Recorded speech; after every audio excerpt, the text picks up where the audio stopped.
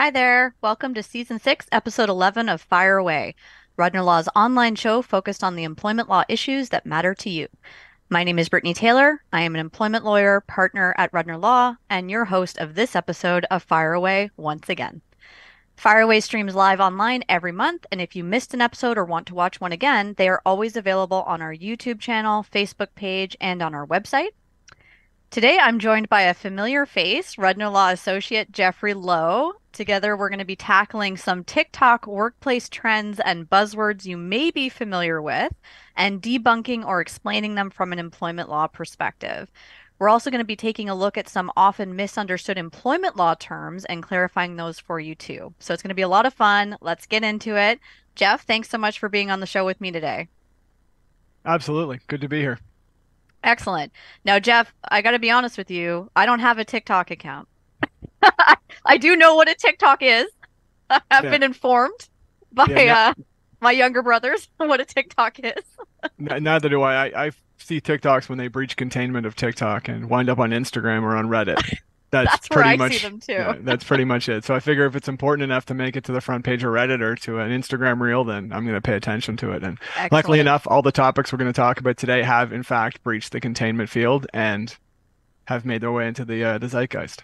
Absolutely, absolutely. And some of these terms I had heard of before, but I thought what was really fun is that some of them I'd actually never heard of before we started prepping for today's show. So I'm really interested to know which of these terms our viewers have heard of before. And they might even be able to suggest some other terms that we haven't identified here that we can talk about in future episodes, which would be really fun. So let's jump right into our first term of the day, which is one of my favorite terms, just in the way it's phrased. It's called Bare Minimum Mondays. Bare Minimum Mondays, everybody. I really like this term. Jeff, why don't you explain for us and the audience today, what does this term mean? What is it referring to? Absolutely. So luckily it is Tuesday, so I am not having to stick to this rule. So bare minimum Monday is a trend that encourages workers to do the minimum required amount of work on Mondays. It's not just a clever name; it actually is tied to the date. By lowering their expectations, workers can feel less anxious about the pending day of work on Monday, the so-called Sunday scaries, and feel less overwhelmed on Monday mornings. This is similar to quiet quitting, which we're going to talk about in a second. This encourages employees to make time for their own self-care in a corporate world focused on productivity and the bottom line above all else. This is going to typically take the form of workers focusing primarily on the minimum requirements of the job. This can include not having meetings scheduled for the first 2 hours of the day, not taking phone calls, not responding to emails, or even something more expansive than that in terms of, focusing on the creative aspects of your job and just sitting at your desk and thinking about what you're going to do for the week ahead. Um, Essentially, the term that I like to I've heard about this that I really like is it's the least amount of something that is still allowable. Brittany, what do you think about this from an employment law perspective?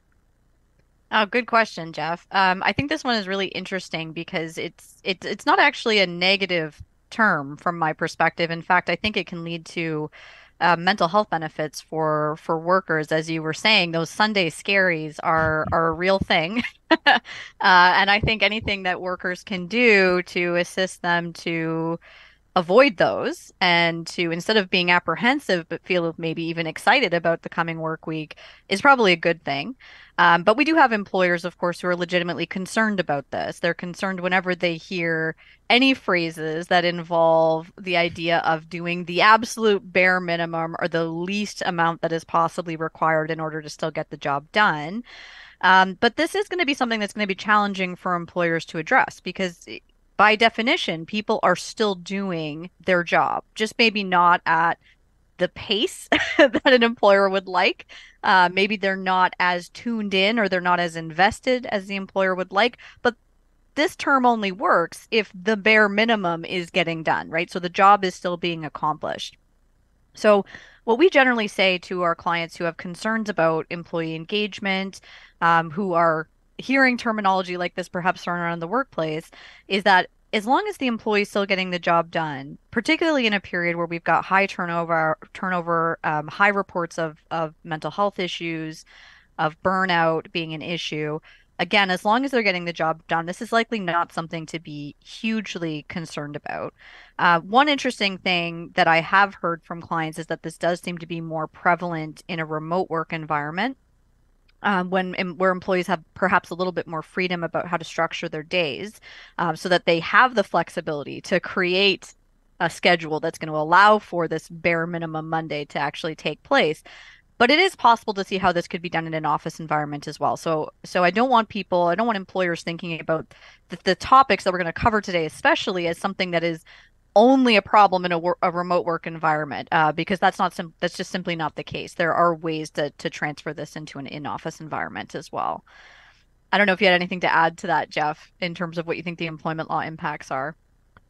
Not really. The research I did for this in advance was I came across the phrase that's apparently used in China. I mean, it's a laying flat, which is an interesting concept as well. And it's just getting by on the bare minimum, and it seems to be just an ethos in general, which kind of leads into the next thing we're going to talk about quite nicely, actually.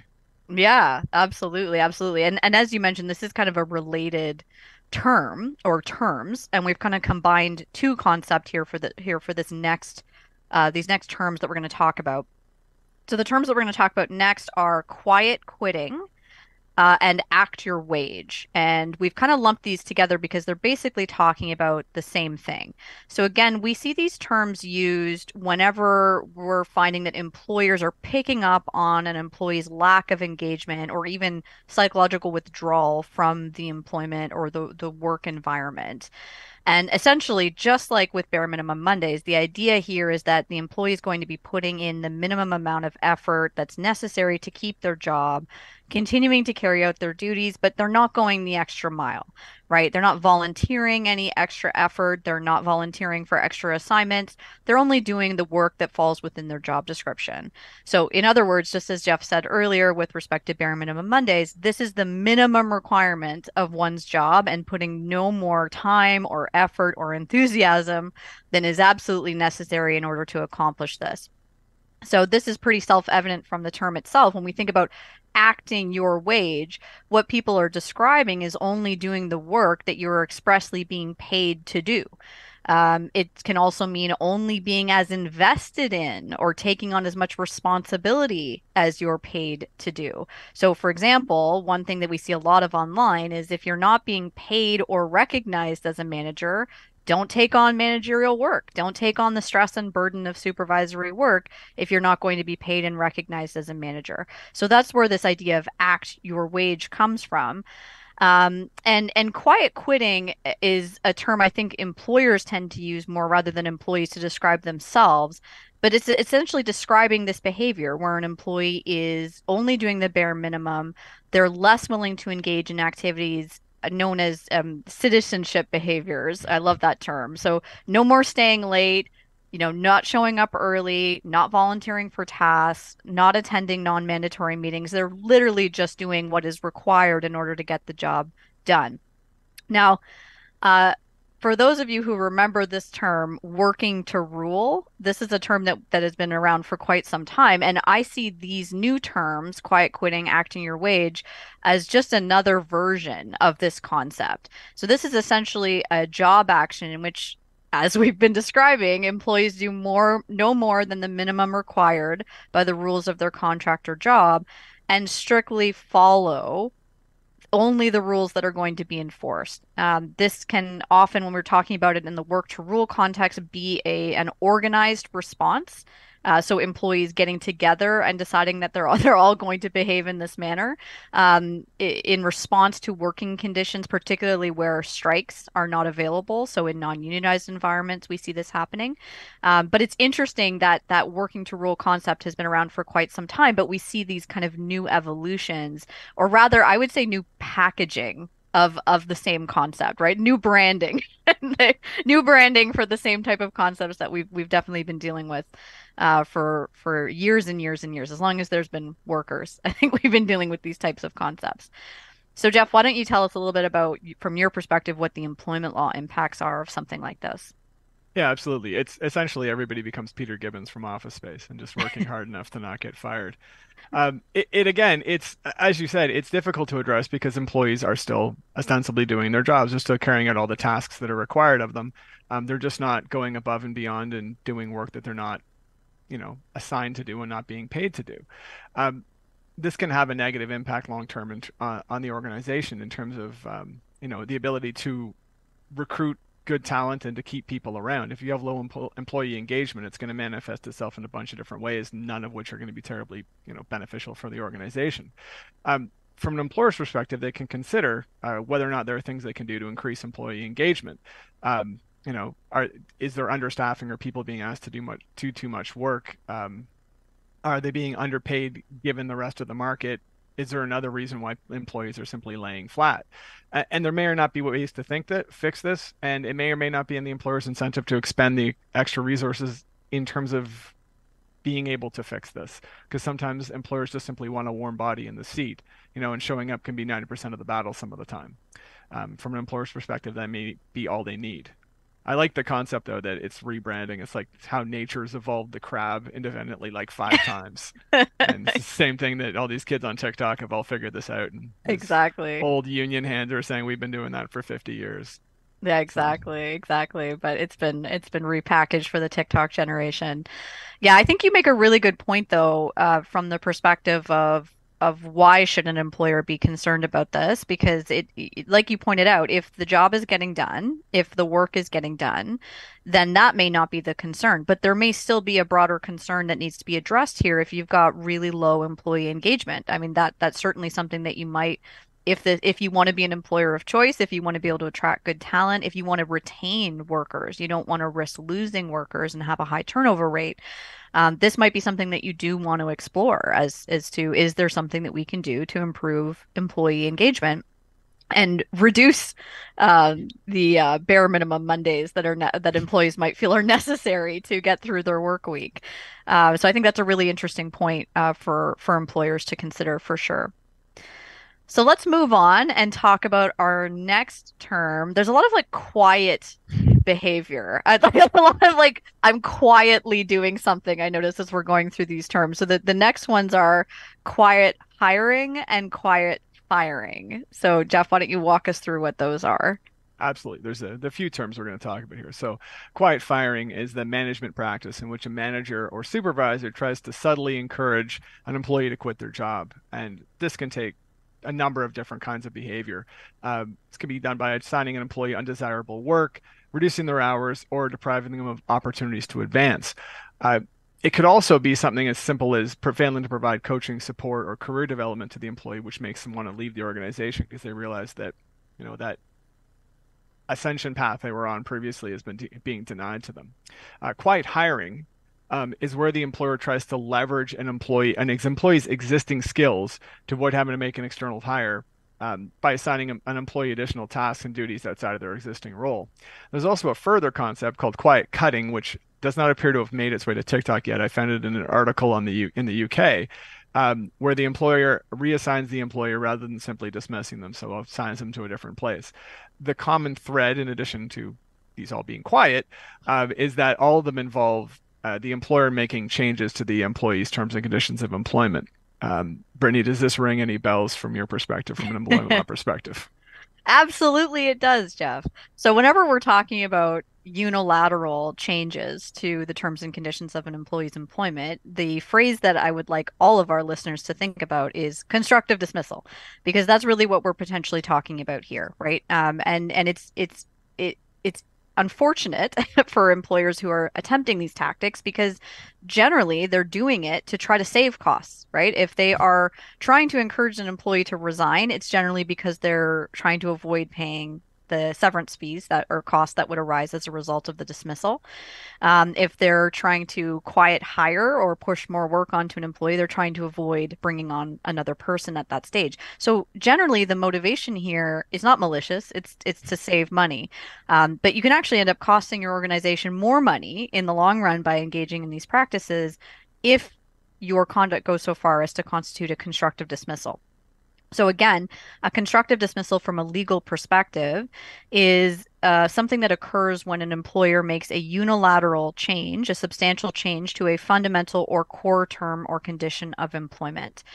So this can be really obvious things such as reducing an employee's salary, demoting them, taking away benefits, giving them, like Jess said, less desirable work that's outside the scope of their job description, especially. It can also include piling on work onto them. So giving them a whole bunch of new duties that they did not previously have, especially if there's no corresponding increase in compensation to reflect the new work. It can also just include ignoring employees. Like we have seen constructive dismissal cases arise in circumstances where an employee is just basically frozen out. So they're being excluded from meetings. They're not being given any meaningful work. They're perhaps being subjected to some bullying in the workplace. That can also lead to a finding of constructive dismissal. Now, where a constructive dismissal argument is successfully made, essentially the consequence is that the employee is entitled to reasonable notice of termination as if it was a without cause dismissal. So the employer is in the same situation they were trying to avoid with the quiet firing at the end of the day as a result of the constructive dismissal. In some cases, the other thing that employers have to be concerned about is that there can actually be additional damages awarded on top of any entitlement to notice the employee might have if a constructive dismissal claim is made out, where there are situations that would constitute a breach of an employee's duty of good faith, right? So if the constructive dismissal is arising in a situation where an employee has been mistreated, they have been frozen out, they've been subjected to harassment, other kind of bad faith conduct has occurred in the course of this process, it can actually result in additional damages, general damages, on top of what an employee might otherwise be entitled to for notice. So it can actually end up costing the organization more money than it would have to just dismiss the employee and everybody part ways kind of amicably with everything right up front and in the open. So that's the biggest concern from an employment law perspective when we're looking at these two terms. And Jeff, have you seen a lot of this in your practice so far? Have you seen employers attempting this? I'm seeing a lot of employers who are doing that kind of third option of, cutting people out of development opportunities and people noticing. And it's really, I don't want to say pervasive. It's really weird because people don't know that it's happening because they hear about it secondhand. And, why weren't you at that meeting last week, or why weren't you involved in this mentorship opportunity? And they find out about it several weeks later, and it's always upsetting. Right, And it can be difficult to because you're proving the absence of something as opposed to the existence of a negative. right, I think as well from a higher level perspective, it's interesting to think of how quiet quitting and quiet firing are kind of a cyclical concept and kind of feed off each other. Because quiet quitting, the employees are starting to not pick up the slack quite so much and not volunteer for additional work, and it may lead the employer to say, well, okay, these are really important tasks and they should have been part of your job description, so they start assigning these tasks to employees, and employees just simply say, okay, I don't want to do this, and they wind up either leaving or just laying flat and not doing anything. Um, and at the same time, quiet hiring, you assign an employee a bunch of new tasks, and the employee just simply doesn't want to do them and either leaves or simply refuses to do them or does the bare minimum and ceases to be engaged with the employer because they don't feel appreciated. yeah, no, good point. You're like they those two things can feed off of each other and just create this endless cycle where nobody's happy, Yeah, yeah, which that's is right. not ideal. Yeah, and All right. doesn't do a great deal for employee engagement. No, absolutely not. Absolutely not. So let's talk about another term that I had not heard of before actually, and I thought was hilarious when I heard it is this term called rage applying, which is quite, I don't know, I found it very amusing. But it's the idea that an employee gets extremely frustrated. Maybe something happens that day at work and they're just furious. And so they rage apply in a fury. They decide to apply for as many jobs as possible in reaction to this kind of building frustration that they're experiencing with the work environment. So this can arise from an employee suffering from burnout, boredom, or annoyance. Though it's funny because I don't associate rage with burnout, because if you're burnt out, you're too tired to feel Right.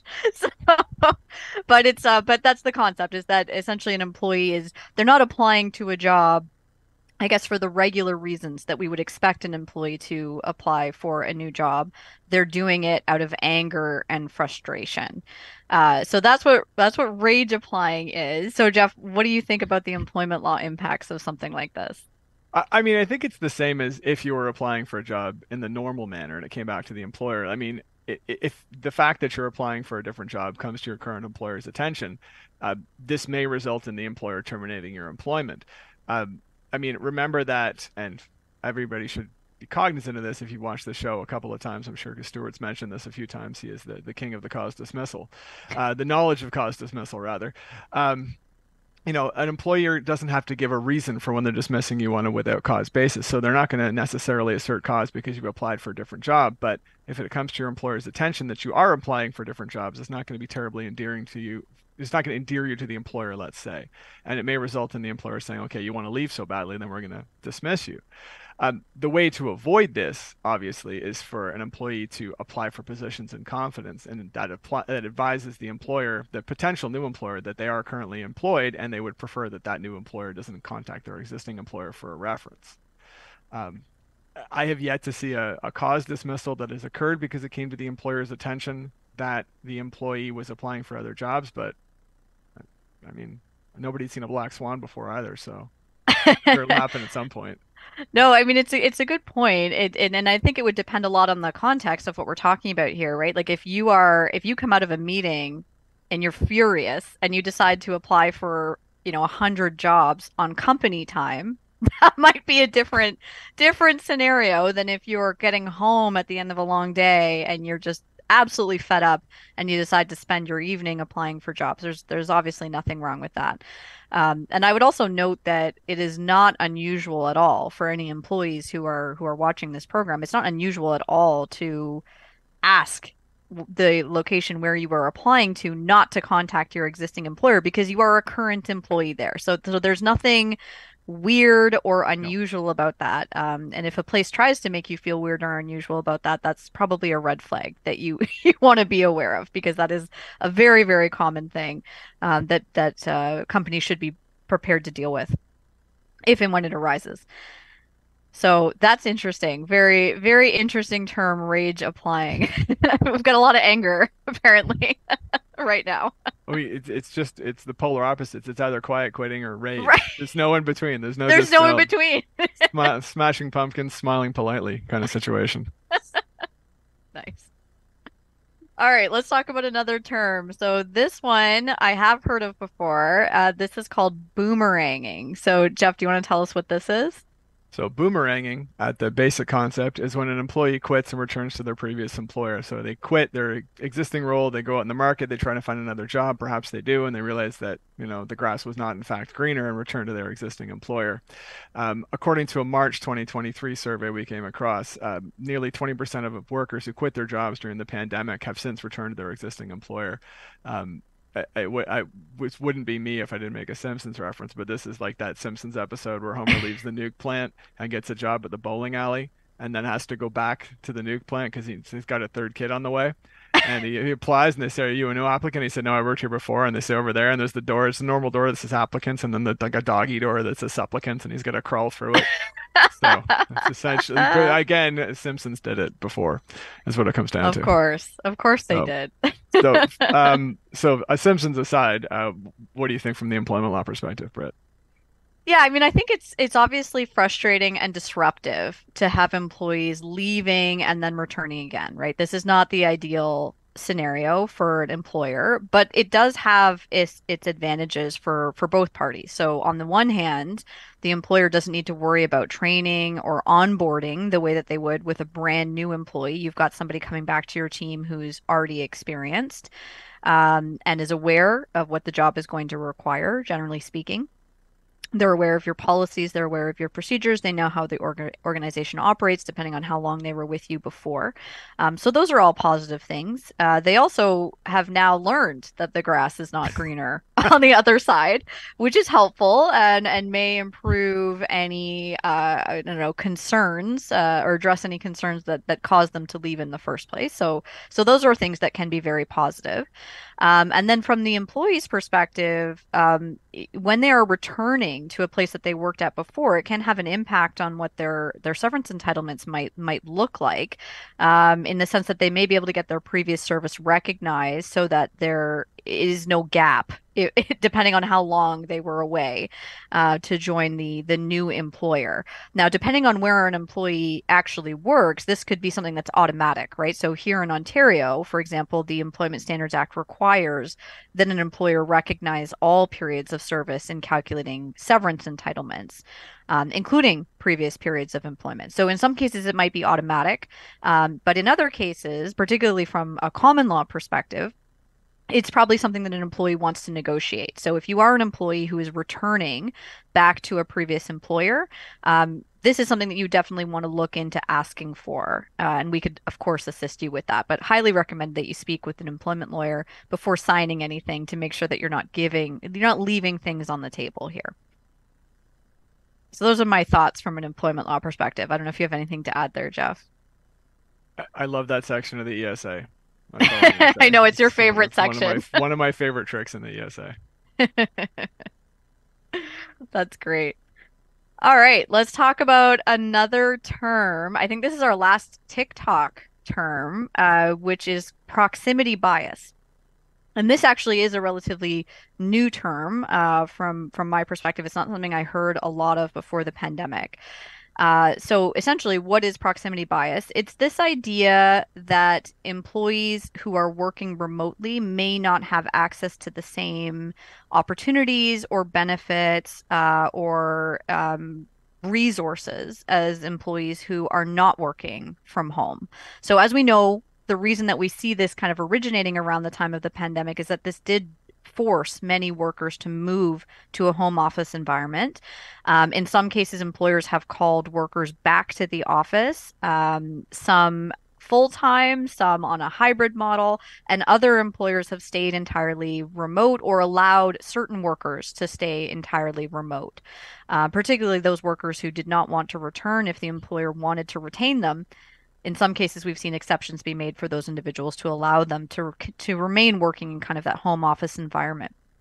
Now, as much as employers who operate these kind of hybrid work environments say that no matter where you're working, the same advantages, the same opportunities apply to everybody, this term arises from employees who feel like that's not the case, that because they are not there in person, they are being skipped over, not noticed, not heard, from the employment perspective. So, Jeff, what are your thoughts on terms of the employment law impact on employees who feel that there might be this proximity bias? I mean, at a certain point, the employee can contact the employer and ask if they can be included in more things, or maybe propose a hybrid return to work situation, or even a full-time return to work situation if they feel strongly enough about it. This has typically been studied from the employer's perspective for employers who want to call employees back to the office after a work from home situation has been initiated. And the concern that we always express is that depending on how long the employee has been working from home and the arrangements that were in place when the employee was initially permitted to work from home, if the employer simply just calls the employee back to the office, the employer may be constructively dismissing that employee because the work from home aspect is now constituted a fundamental term or condition of the employee's employment. This obviously isn't going to apply if the employee is the one approaching the employer and requesting to come back to work, because an employee, to the best of my knowledge, cannot constructively dismiss themselves if they're asking for the changes to be made. Um, so yeah, it's all going to come down to essentially what the paperwork was and what the employee wants and what the employer wants at the end of the day. Yeah, fair enough. And this is kind of a brave new world that we're navigating here, right? That we've never, I don't think we've ever had so many employers operating work environments that look different than what they did pre-pandemic, right? It's not the norm anymore to have everybody together in an office building, right? And have the one person working at home be the exception. A lot of workplaces just don't look like that anymore. We're looking at kind of new arrangements that were not in place before. So these are things that employers and employees are having to deal with. And TikTok is teaching us all about the new terms that are being used to describe these concerns. That's right. So shockingly, we are at 2:30 already, which is, I don't know how this happened. We were clearly having way too much fun. But before we go, I think it would be helpful to describe one or two terms that are commonly misunderstood in the employment context. So Jeff, really quickly, one that I hear the most often that still causes a lot of confusion for people is the term severance. So can you help us really quickly understand what does the term severance mean from an employment law perspective? Absolutely. Severance is the term that people typically use as a catch-all to describe what they receive from an employer on dismissal. It is not, in fact, that. It is a defined term in two employment law statutes in the country. One is the Employment Standards Act, the other is the Canada Labor Code, and to the best of my knowledge, no other province provides for this. This is the only payment that an employee may receive on dismissal that is literally recognition for long years of service and is not intended as a bridge to their next gig. So it is literally intended as a windfall to a certain extent. Under the Employment Standards Act, where two conditions are met, the employee is going to be entitled to severance pay. And this is where the employee has worked for the employer for more than 5 years, inclusive of previous lengths of service, as Brittany was just advising us, and where the employer has a global payroll of more than $2.5 million. And to impress your friends at Christmas this year, you can tell them that prior to 2021, with the divisional court decision in Hawks and Max Acher, I believe it's pronounced, this was only the Ontario payroll, and now it's the global payroll. So if you have an employer that essentially, if anybody recognizes their name, it's probably going to be a severance employer. The employee is going to be entitled to a week per year of service, week of pay per year of service to a maximum of 26 weeks. And this has to be provided as a lump sum payment. It cannot be provided as pay in lieu of notice or working notice. It is literally just, provided to the employee as payment. Under the Canada Labor Code, if you've worked there for more than a year, there's no employer qualification. You're entitled to 2 days per year of service, completed year of service with a minimum of 5 days. And there's no maximum on this one as well. And it's just literally 2 years, 2 days per year of service is a lump sum. And it is crucial to not get the terms notice and severance pay confused. And Brittany, why don't you tell us what pay in lieu of notice is? Thanks, Jeff. Yes, and this is one that I still see a lot of confusion around, which is this idea because it sounds self-explanatory, right? Pay in lieu of notice, but you would be surprised how often people assume that this just means pay in lieu of base salary.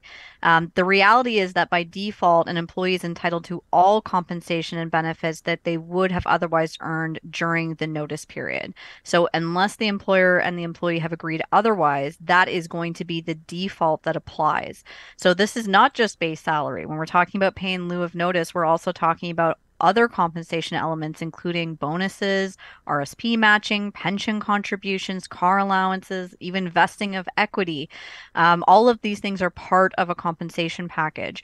The easiest way to think about this is what I like to say to employees is that when you're thinking about pay in lieu of notice, ask yourself, what would you have received if you were given working notice for that same period of time? If you were still there, if you were working out the notice period, what would you have received? That will give you an idea about the broad scope of pay in lieu of notice because they should be equivalent in value. Again, unless there's an agreement between the employer and an employee that expressly, very key, expressly says otherwise. And that language is going to be heavily scrutinized by our courts, as we've seen from recent decisions. So those are two common employment law terms that we still frequently see being misunderstood.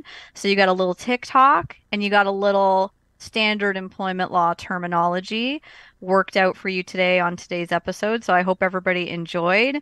And Jeff, thank you so much for joining us. I think the key takeaway from all of this is that before you do anything, whether you're an employee or an employer, before firing somebody, before accepting an offer, before resigning, you always want to get legal advice from an employment lawyer. So Yeah. let's leave you with that for 2023.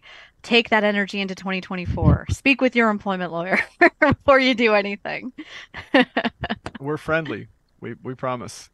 We are. We hardly ever bite. Thanks so much, Jeff. I really appreciate you being on the Thanks show. for having me.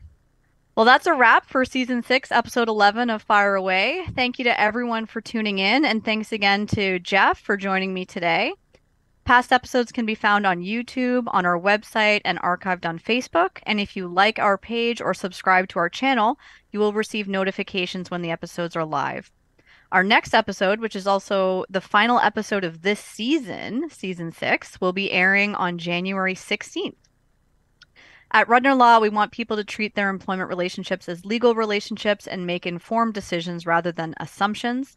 I invite you to keep up to date on employment law issues by following us on Twitter, Instagram, and LinkedIn and TikTok, liking our Facebook page, and subscribing to our YouTube channel, and of course, subscribing to our newsletter.